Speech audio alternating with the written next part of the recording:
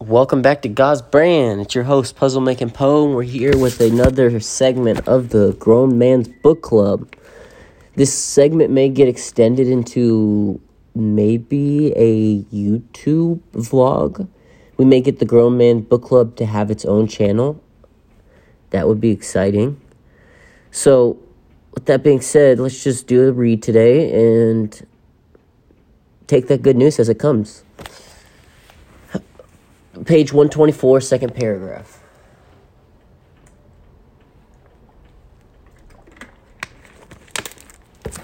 That Dick Rowling might have been the incident, or the black leaders of the race might have had reason to fear for his safety. It does not seem to have occurred to Abel.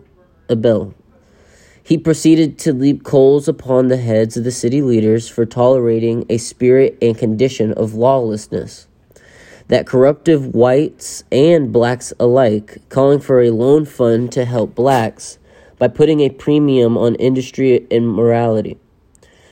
Scarcely tempted Abel's message, the harshest assessment, not surprisingly, was developed from the pulpit of Centenary Methodist Church by the crusading Harold Cook.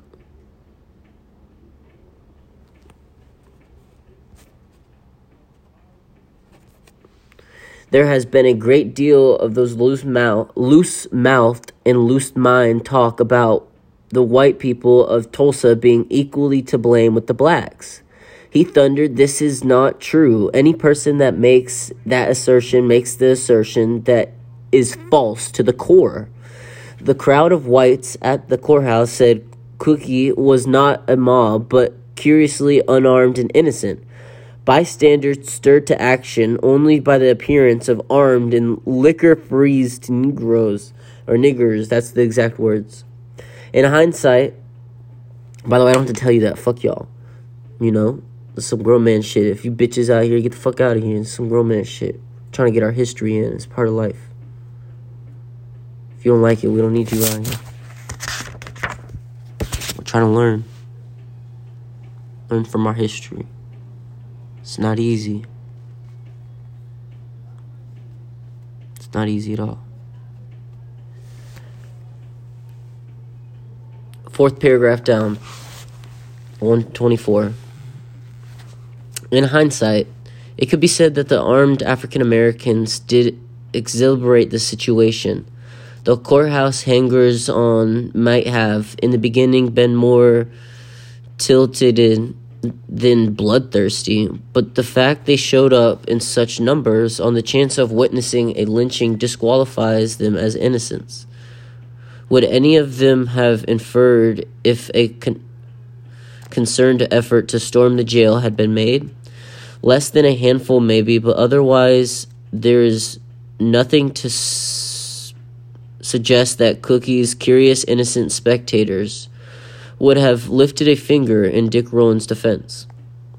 The problem posed Cookie was that whites and blacks had gotten too chummy. It should be a lesson learned once and for all, Cookie said, that the colored man is a colored man and the white man is a white man, and there can never be anything like social equality between the two races. Many Negroes realize this and are the better element of the colored race. Two classes of whites were particularly to blame for the blurring of the colored line. The first, while perhaps well-intentioned, would allow the Negro to come up and mingle with them on the plane of the white.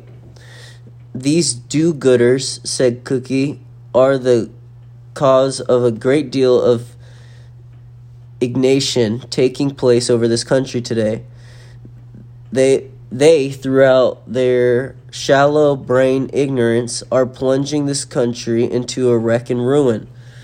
The second class of whites, Cookie said, will have the plane of the white man and permit themselves to mingle with the back of his plane.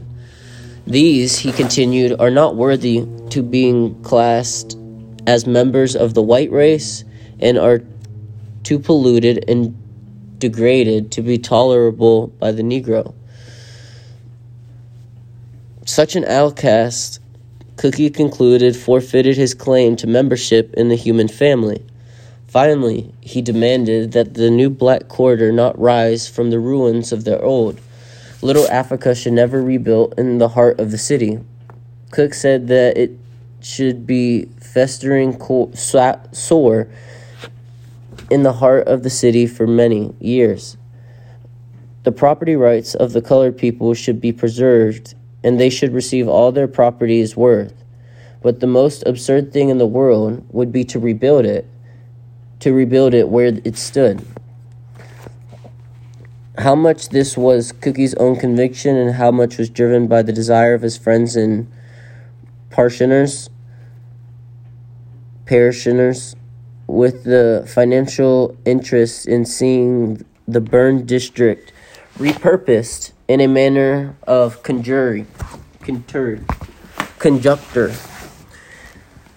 His church on North Denver Avenue was practically across the street from Tate Bragg's home, a recreation of Robert E. Lee Arrington House. Brady was a member. He also was among the most incited advocates of relocating the Black District.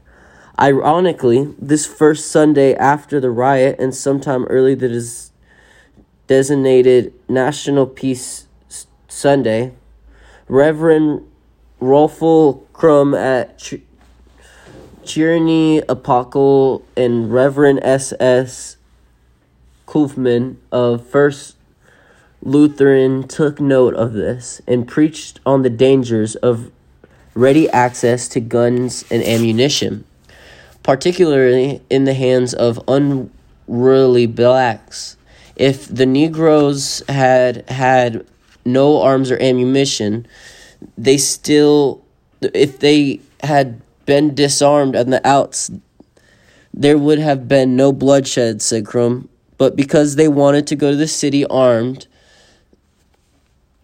were their cause of their own undoing.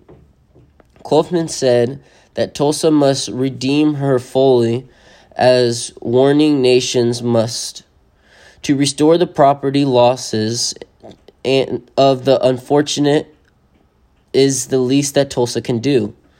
But however could have expected hearts or wallets to open after such degeneration of Tulsa's African Americans? And from the city's pulpits, no less is beyond imagining. Tulsans returned their attention to exiting philanthropic pursuits. By the end of Sunday, the relief fund stood at about 10,000. On the same day, the First Methodist and North Baptist congregation raised that same amount for what is now Oklahoma University and promised to reach its $50,000 quota within a few days. Meanwhile, Bishop Mooson announced the Boston Avenue and the local affiliates of the Methodist Episcopal Church south of the Southern Methodist, and they had met their 50,000 appropriation for a proposed and ultimately aborted Southern Methodist College to complete with the Presbyterian-affiliated University of Tulsa. Church service for African Americans were held that Sunday afternoon at Fairgrounds and in a tent next to Booker T. Washington High School. The World allotted one paragraph to them. The tribute, nothing at all. The World asserted its readers that the Negro seemed responsive and attentive, and fairly shouted the Negro songs. But the service were led by white clergymen, the same white clergymen that had belittled and commended these same congregations only a few hours earlier. In this service, only simply gospel sermons with no allusion to the events of the last week were preached with no bifurcation on the inherent waywardness of the black race and the blame they bore for their own destruction.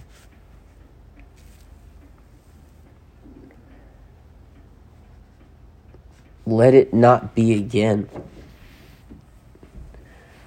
We put blame on someone for their own destruction and then preach to them without mentioning their own destruction.